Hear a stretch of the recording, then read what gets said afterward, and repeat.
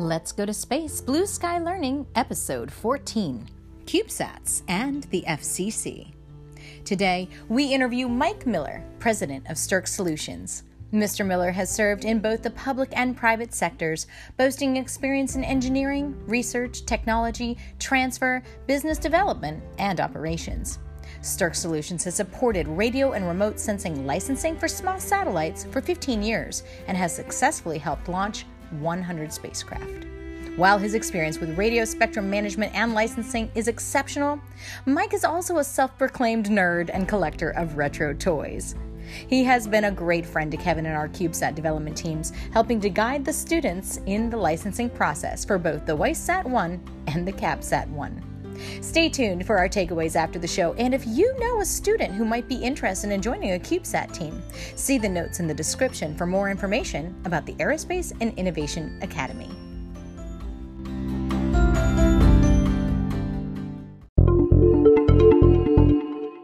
Thank you so much for joining us today. Can you start off by telling us a little bit about what Stirk Solutions is, how it got started, and ultimately what remote sensing or licensing even is? Okay, sure. Thank you. Stirk Solutions is basically my professional engineering company, and it's the outlet by which I do business with people and help them, or sometimes just help them. So lately being in the last 10 or 15 years, most or all of what we do has become helping people with regulatory affairs and getting into space, basically.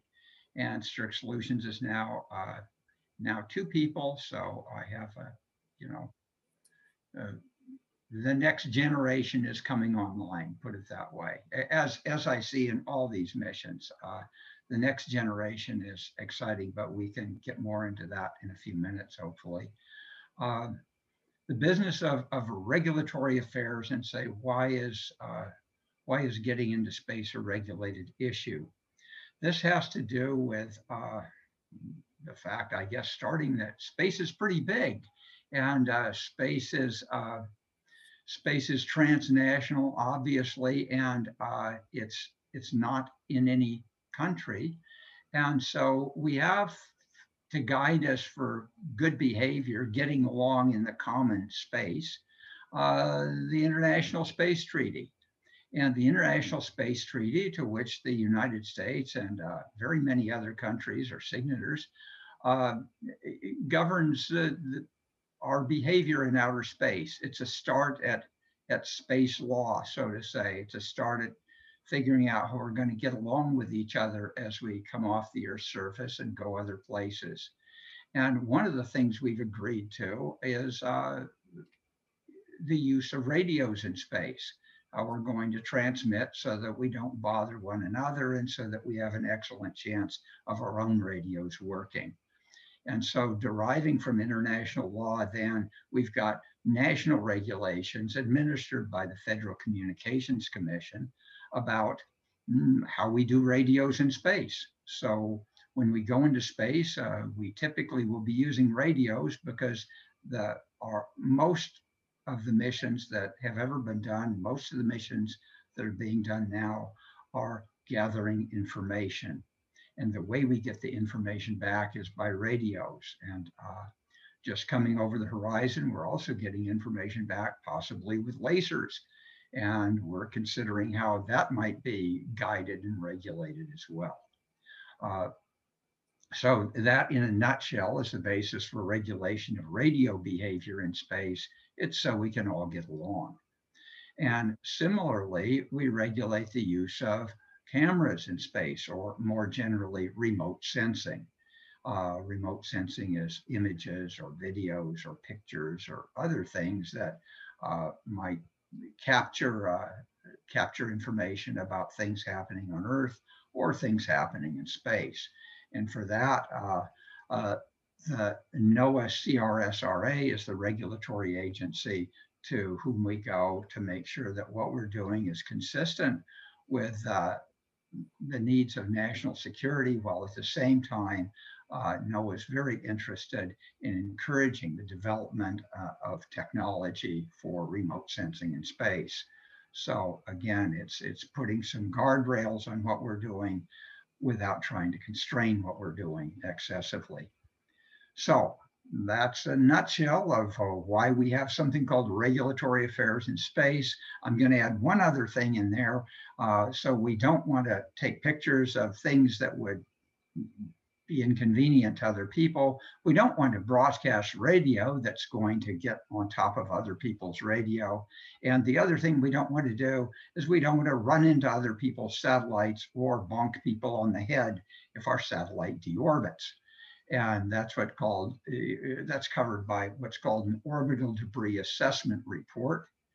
And so, yeah, we look at all those things for people to try to help them get into space and do the things, the important things and interesting things that they want to do. Sure.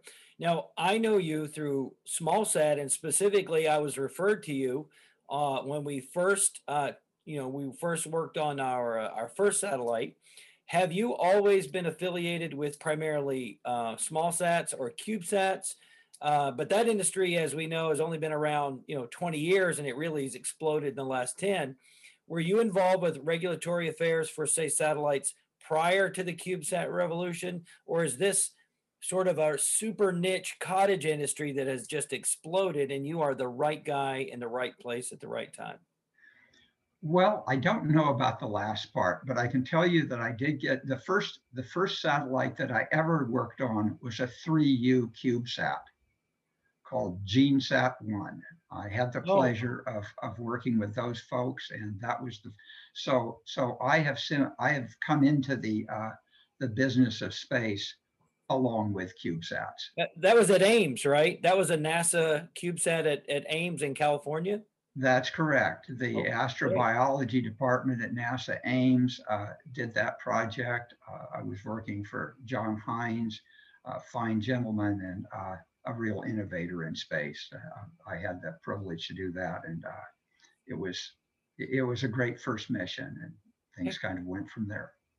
I have a question regarding, obviously, the idea that we are not just going to space alone, right? That we're doing this with multiple nations or things like that, and no one owns that. So if we have regulatory agencies here, do all space-going nations, or with the intent to do that, also have regulatory companies that are doing the same thing?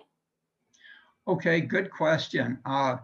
The regulatory activity, the regulators vary from one country to another, as you can imagine. Each country has its own tradition of law, but we also are fortunate to have the International Telecommunications Union, which sits above all, so to say, and is the final arbiter of the implementation of the Outer Space Treaty, I would say, in many ways. So we have an international body, the ITU, that everybody reports up to, so to say, and checks in with, and they maintain the master database of all the satellites launched by all the countries. Do nations such as, say, North Korea, do they listen to the ITU? Do you ever have rogue players that just say we're going to do our own thing and we don't really respect the authority of the ITU? Have you ever seen that? That's a good question, Kevin. And I guess if somebody was going to be a rogue player, he probably wouldn't first think to get in touch with me. So I haven't heard from them, and So I have no idea. The North Koreans don't call Stirk Solutions. No, I haven't got any calls from North Korea.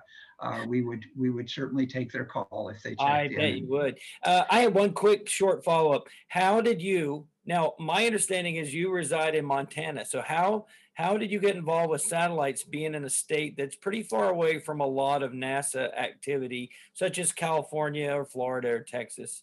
What does the secret behind your company location in Montana?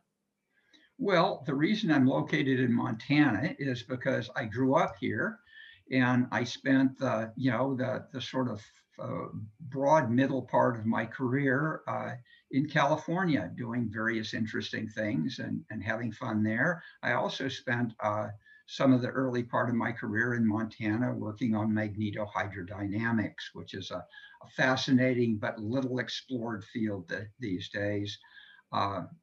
Anyway, my wife and I moved back to Montana in 2004 when we just thought it would be fun to have a change. We've enjoyed all the places we've lived, and we enjoy living here too. So that's I went to high school in a very small town in Montana, and we had a place there. So we decided to come back there and see how we liked it, and Okay. whatever. That's been a long time, and we still like it, I guess. So that's how I got back to Montana. That's why I'm here. This question may be I may be completely wrong in my understanding, but one of our students at one point were looking at developing for a debate tournament a piece of legislation that involved monitoring activity in Antarctica. The idea that the Chinese, were coming over and kind of like taking those waters. Does remote sensing with the idea of imaging work in something like that, where these international waters also are coming into play with? I mean, I know it's not space, but they are in space taking pictures of something like that. Yes, if you're in space taking pictures and you're operating from the United States, then you would want to check in with NOAA, CRSRA, and they, in a situation like you described, they would probably say, yes, you need to apply for a license. Right. And so, yeah, that would be a licensed activity, taking pictures of stuff on the Earth's surface. Right. Well, with respect to not only just remote sensing, but as I mentioned earlier, well, my primary experience with you has been dealing with the Federal Communications Commission. So what was your first experience with the FCC?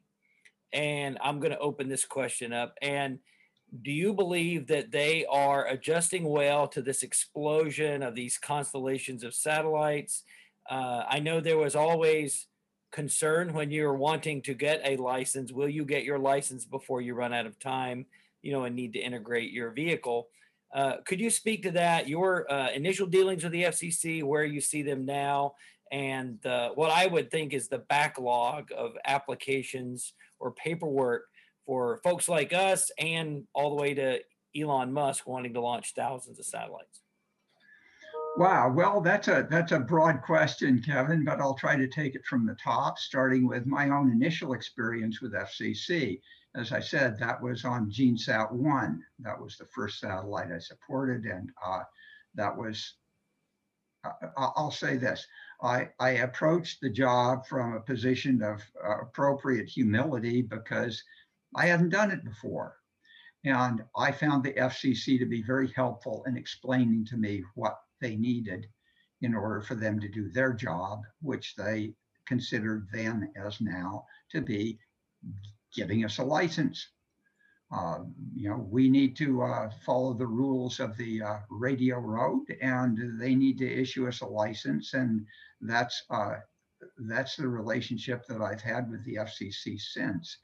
In terms of adjusting to the explosion of small satellites, which there certainly is, I would say hats off to the FCC. I mean, if you plot the number of satellites per year who apply to get radio licenses and compare that with the FCC staffing, I think one is a pretty flat line and then one is exponentially increasing. Mm-hmm. And that represents a tough job. And then, okay, if I can overlay onto that a plot of regulations becoming dynamic and increasingly complex, I would say a new wrinkle comes up every 2 or 3 months that they have to implement. I think they're doing great. I think that I would rather have my job than their job, bottom line. Got it. Well, as we're talking, I'm trying to look at some other legislation that I remember working on after we met you. The kids, we had also, I think, gone to MIT closely in relation to that. And so there was a conception, at least and it may be a misconception, that there was a lot of streamlining that could be done when it came to licensing, particularly with the FCC. Would you say that that's true, that there's a lot of maybe overlapping bureaucracy that could in some ways be tightened up to reflect our modern society a little bit more? Of course, things could be improved. And you mentioned the term streamlining specifically, and that's interesting because that is how FCC refers to their streamlined process for Part 25 That's applications, part which I 25. think One I couldn't remember. Yep, part 25. which is huge. It's a huge thing. Essentially, if you look at the entire industry and look out on the right side of the progression, where things become commercialized and industrialized, and people use space to do things that hopefully benefit mankind and generate lots of commerce and stuff like that. That's when you move from the experimental licensing regime, which all of us in the education business are concerned with, into the commercial licensing, which is covered by a different part of the federal regulation. Okay, Part 25 in this case, and so the streamlined Part 25 has really, in my opinion, lowered the requirement, lowered the effort and the time that it takes for a commercial applicant to get their stuff into space. And I know the FCC worked really hard on it. They got input from everybody that they could possibly get input from, and rolled it all into this streamlined Part 25 regulation. So yes, it's something that's very important. Yes, it's something that I've seen them doing, and I would expect to see more of the same going forward. Right. So you'd call that a little bit of good government, Progress. right? Some good government there. I would say it's yes, yeah, I would. I'd say it's good improving. It's people trying to do the best they can. I mean, remember that organizations like the FCC don't totally set policy; they implement policy. Right. Okay, and our elected officials are supposed to develop and improve and evolve policy, and I think they're working on that. Again, that's a harder job than I've got, where you're trying to anticipate what we're going to need in 2 or 3 or 4 years, what the demands of people going into space will be, and try to make regulations that keep us on the right path, while keep us going down the path. That's a big job that a lot of people are working on. I remember when we were thinking along the lines after talking with you, and then we went and spoke at some of the labs there at MIT. One of the problems that they shared with us, they thought, was that the number of satellite applications versus the number of people who are able to work on the licensing was exponentially higher in the one, and that there almost needed to be more people almost doing what you're doing. Is that something that's been alleviated? Is that the number is overwhelmingly larger than the people who are able to input the information?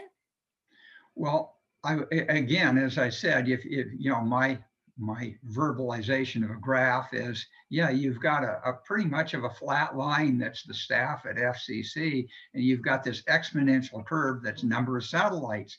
Now the fact that the work is getting done and people are getting licensed indicates somebody's probably staying up late at night to get it done. And that's why it takes longer, obviously, if you have fewer people with the amount that was coming in. I remember it's all coming back to me as we're talking about the levels of conversations I had with the students who are also trying to understand why does anything seem to take so long? You expect, instant gratification, at least kids do, right?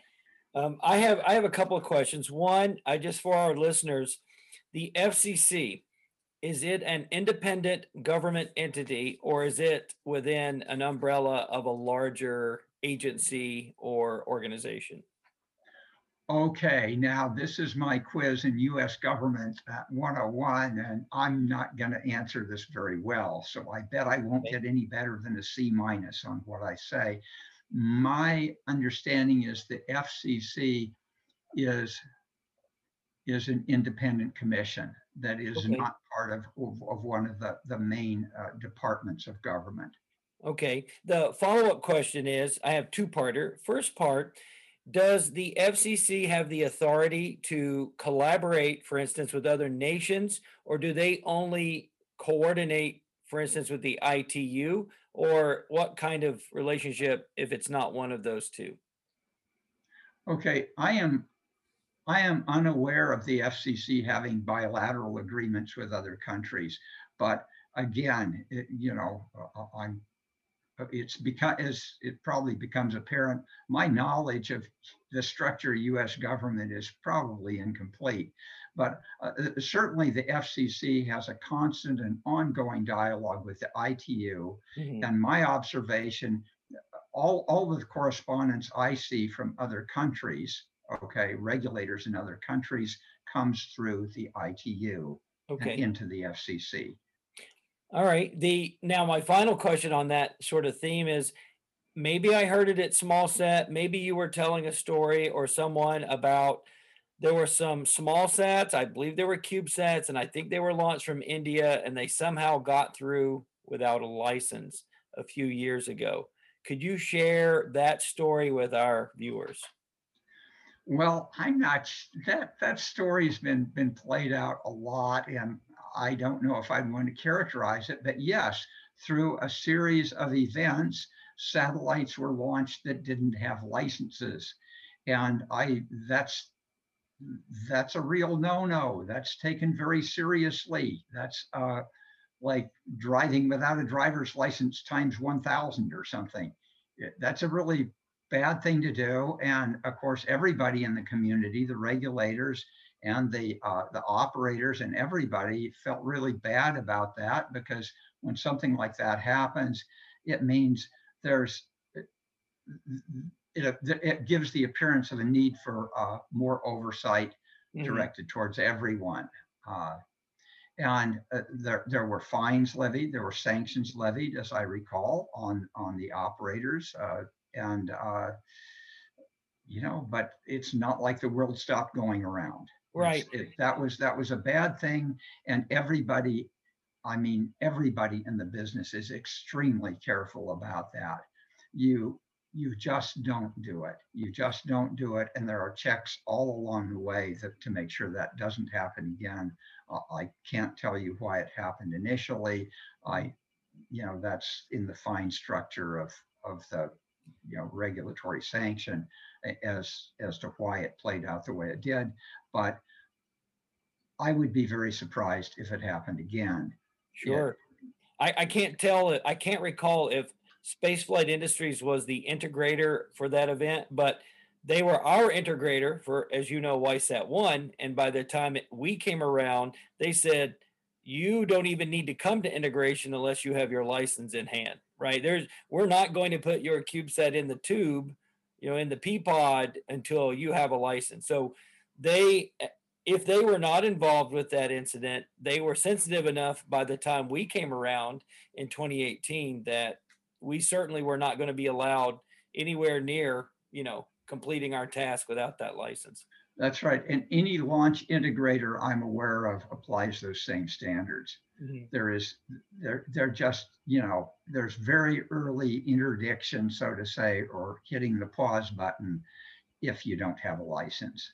And so part of our success criteria is to get the license in plenty of time, which we then push back on our clients and say that means you have to start early. If you want to finish early, you have to start early. It's really hard to go Mhm. faster than the speed of light in the regulatory regime. Well, Absolutely. speaking of starting early, if we have some listeners who have never done this before and they're thinking this is something they can do, what is a general estimation for how long from start for the application process to finish, just as a ballpark figure? Okay, I'd say you want to have your application complete and in at least 90 days before you need the license.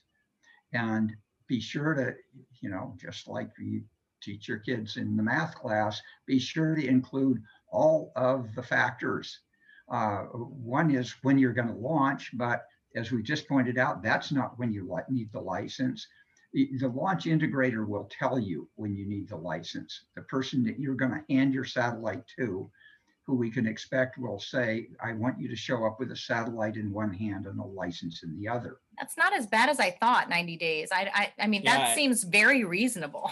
but I think that people playing it safe may even double that time Right, just right. to play it safe. Doubling that time is well, I would say if you talk about when you're going to start your licensing, doubling that time is really good, because my experience is it takes quite a while to assemble all of the documents that are needed for the application. It's, it's, we ask different questions, and any project goes that way. You have, optimism on the early part and panic on the end. And so, Right. So anyway, yeah, if we would like to be working with people 6 months before they need the license at least, and then we feel we could do a pretty good job. Right. I believe you mentioned ODAR, the Orbital Debris Assessment Report, earlier in our Yes. interview. Now, is that a requirement for the FCC? And why do you think the FCC, if it is, why do they require the NASA report on, your materials of construction? That seems like maybe a little disconnect between your use of a radio and the frequencies and what kind of aluminum or printed circuit board you have in your vehicle. Okay, so the question would be, why is FCC the reviewer of your ODAR? Right. And the reason is, I would say it's because everybody who builds a satellite has a radio, and everybody who has a radio goes to FCC. So it's a default one-stop shop for getting it looked at. I think it's a pragmatic way to handle it. I'm not sure that FCC particularly, has gone looking for that job, because as you point out, it's outside of the term communications. But they're basically saying, if you've got to us without having your ODAR looked at, you're not going any further until your ODAR gets looked at. Could that be maybe a congressional responsibility that they've thrown on the FCC, just as a check and balance from the federal government? I can't, again, I'm not getting high grades in government today. So, No, so I don't know how how FCC was handed this opportunity, but yeah, that's what they do. That's what they do, and it needs to be done. I mean, obviously, we don't want to bonk people on the head with our debris when our satellite deorbits, and we don't want to be running into other satellites. It's pretty common sense. And yeah, so maybe it's okay. I am pretty persistent with tortured analogies. So let me say, this is a little bit like the maybe the Department of Motor Vehicles, when they're giving you your driver's license, they come out and say, how's that seatbelt working? How's those stoplights working? These are not measures of your ability to operate an automobile, but they look at it anyway because it's a good idea. Right. Well, my last question will kind of go around the space debris in general. So when we hear about space debris, your average person is like, well, it just seems like litter. It's kind of like who ultimately, for our, kind of new listeners, is responsible for when there is debris, and there is, when there is debris in space? Is it the person who sent it up? Is it the country who sent it up? I mean, or the company? Okay. Okay. There's probably something in space law that talks about that. All right. And in terms of, if I'm flying, if I put up a satellite, well, it's my property while I'm in space. And I'd say that nominally you're responsible for what happens with your property. And probably there's lots of guys who know lots about law who would jump all over me at that point and say it's not that simple. Right. And I respect their opinion. It probably isn't. But all right, for example, if you've got two satellites that look like they're going to bump into each other, which we have, a great outfit that's, called the 18th Air Force, and at different times called different things like C-SPOC and J-SPOC and probably something else now, who do an amazing job. I want you to think about, the idea of first understanding the locations and orbits of like 300,000 different objects in space, and then not only doing that, but being able to say, let's see, uh, do any two of these objects look like they're going to try to occupy the same space at the same time, and Right. continuously calculating that. And these are like incredibly large numbers of calculations that they do. And then they will nicely send you a notice that says, we think that you're headed for a conjunction, which is a sanitized term for getting too close for comfort, Hmm. to something else in space. And all right, there's there's several possibilities. One is that you're able to adjust your orbit, all right, because they can not only do this, they can do this like lots of orbits in advance of when it's Right. going to happen. It's incredible. But Yep. anyway, so they will let the two parties know, the two owners of the objects, and they're pretty much expected to work it out. Right. I just read recently, OneWeb and SpaceX, they were sort of, there was I think at first they thought they might come within a few feet of each other. It turned out to be maybe 1,000 yards or something like that, 1,000 meters. But I understand they were sort of arguing with one another about how to handle it. So that was one most recently in the news. So my final question for you, although I would like to probably bring you back sometime and us talk more about this magnetohydrodynamic generator or engine that you worked on, that could be a podcast in itself. Okay. But my question to you is, you have seen a lot of interesting. I think you've probably seen a lot of interesting companies, universities, students, professors, payloads, engineers. Tell me, when you think back about what you've been working on and a really important part of these missions, which mission stood out to you as being most interesting? And I will let you use any criteria you'd like for defining what you thought is interesting. Wow. Okay, you're putting me on the spot, Kevin, because you know that I've worked on your mission. Yeah, no, you So can't say Yeah, his. I knew yeah. that's what it was fishing for. I felt it. I I'm can't say not. I his. am. I would like to know, other than YSAT, Other any than YSAT, other than YSAT. which was of course the most fascinating in many ways, but okay, vying for the number two position. I mean, all right, everybody remembers their first experiences with lots of things. Right. So I have to go back to GeneSat 1 and say, boy, that was pretty cool.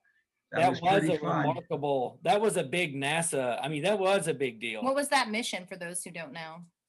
Okay, it was basically a biology experiment in which tiny little test tubes the size of a pencil eraser were injected with tiny little amounts of nutrients and then tiny little amounts of other chemicals, and each one had a really tiny little camera looking at the test tube to figure out what was going on.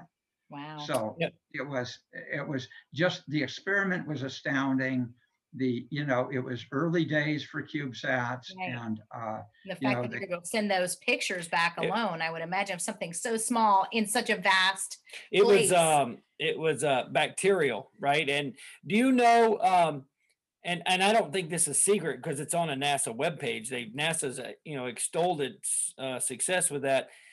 That satellite, it's probably still in orbit, even though its FCC license has expired and it's not transmitting anymore, right? That's right. It's not transmitting anymore, but it had a long run. Good, good. Well, that yeah, the GeneSat. I am very interested because I'm a biochemist by schooling, so I am very interested in biological payloads and how we can learn, how things behave differently in space. So I agree with you that GeneSat, and now they sequence DNA on the space station, and they're looking at the microbiome of, it's got its own ecosystem up there on the ISS. So I think as we go more and more into space, understanding how life works in space is going to be that much more important. So I really, I think that, Yeah. really has been this half hour has flown by. I really have enjoyed speaking with you. And again, I was serious. We probably should have you back to talk about this Have them come and magnetohydrodynamic. talk to the students in the It seems Wolfpack. like when you said that, I was like, isn't that in Tom Clancy's Hunt for Red October? Is that the same technology from the movie that was mentioned in the movie? In some versions of the story, MHD was probably involved. Okay. All right. And as we close out, if someone wanted to get in contact with you because they're now ready to launch some kind of satellite, are there any sites that you want to share out? How somebody might be able to, is there like a Facebook site, a web page, anything you want to share out? Just drop me an email. We try to be pretty informal, so we will share your email to everyone. Yes, I know. From our very beginning, they were like, you need to find Mike Miller. You need to work with Mike Miller. So you obviously have a great reputation and Stirk Solutions. And honestly, we're really, for our listeners, Mike here he's also helping us and has submitted our paperwork and is shepherding our paperwork for our second CubeSat, the CapSat 1, which is scheduled to fly later this year and be deployed from ISS. So honestly, you've been good with our kids. We appreciate you always have taken time to answer all of our questions. We're really glad to know you. I understand completely why you're so successful. And we really want to thank you for taking the time to let us interview you today. Thank you both. It was a pleasure to be here.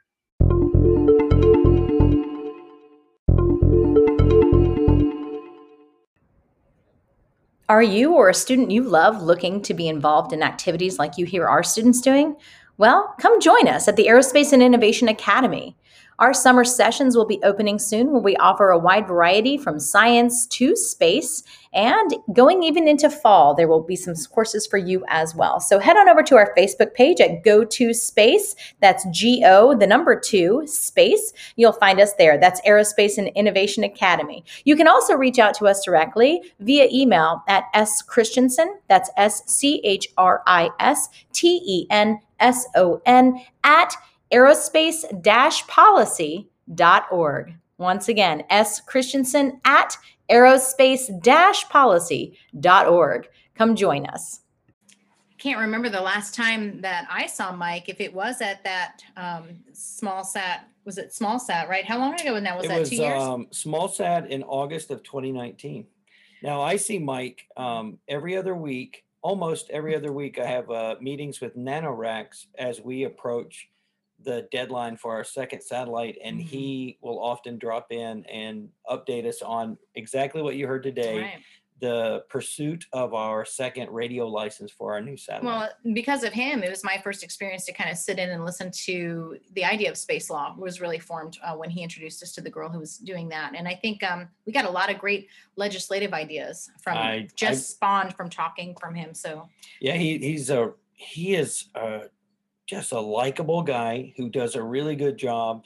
He's got an exemplary reputation in the industry, and he's like the go-to guy. So you always in life need to find people in different areas that you can just count on, go to. They always give you good results, and he is one of them. So that sounds like your takeaway. Find somebody in whichever area you need. That you need a good barber. You need a good barber. You need somebody to make sure your car, if you can't fix your car, somebody to help your car run. Somebody to keep your satellites going. And you need somebody to get a radio license. Right. Well, I think that my takeaway from listening with him is he's very optimistic and very positive. He had only good things to say, even about things that I know sometimes are frustrating to you with FCC.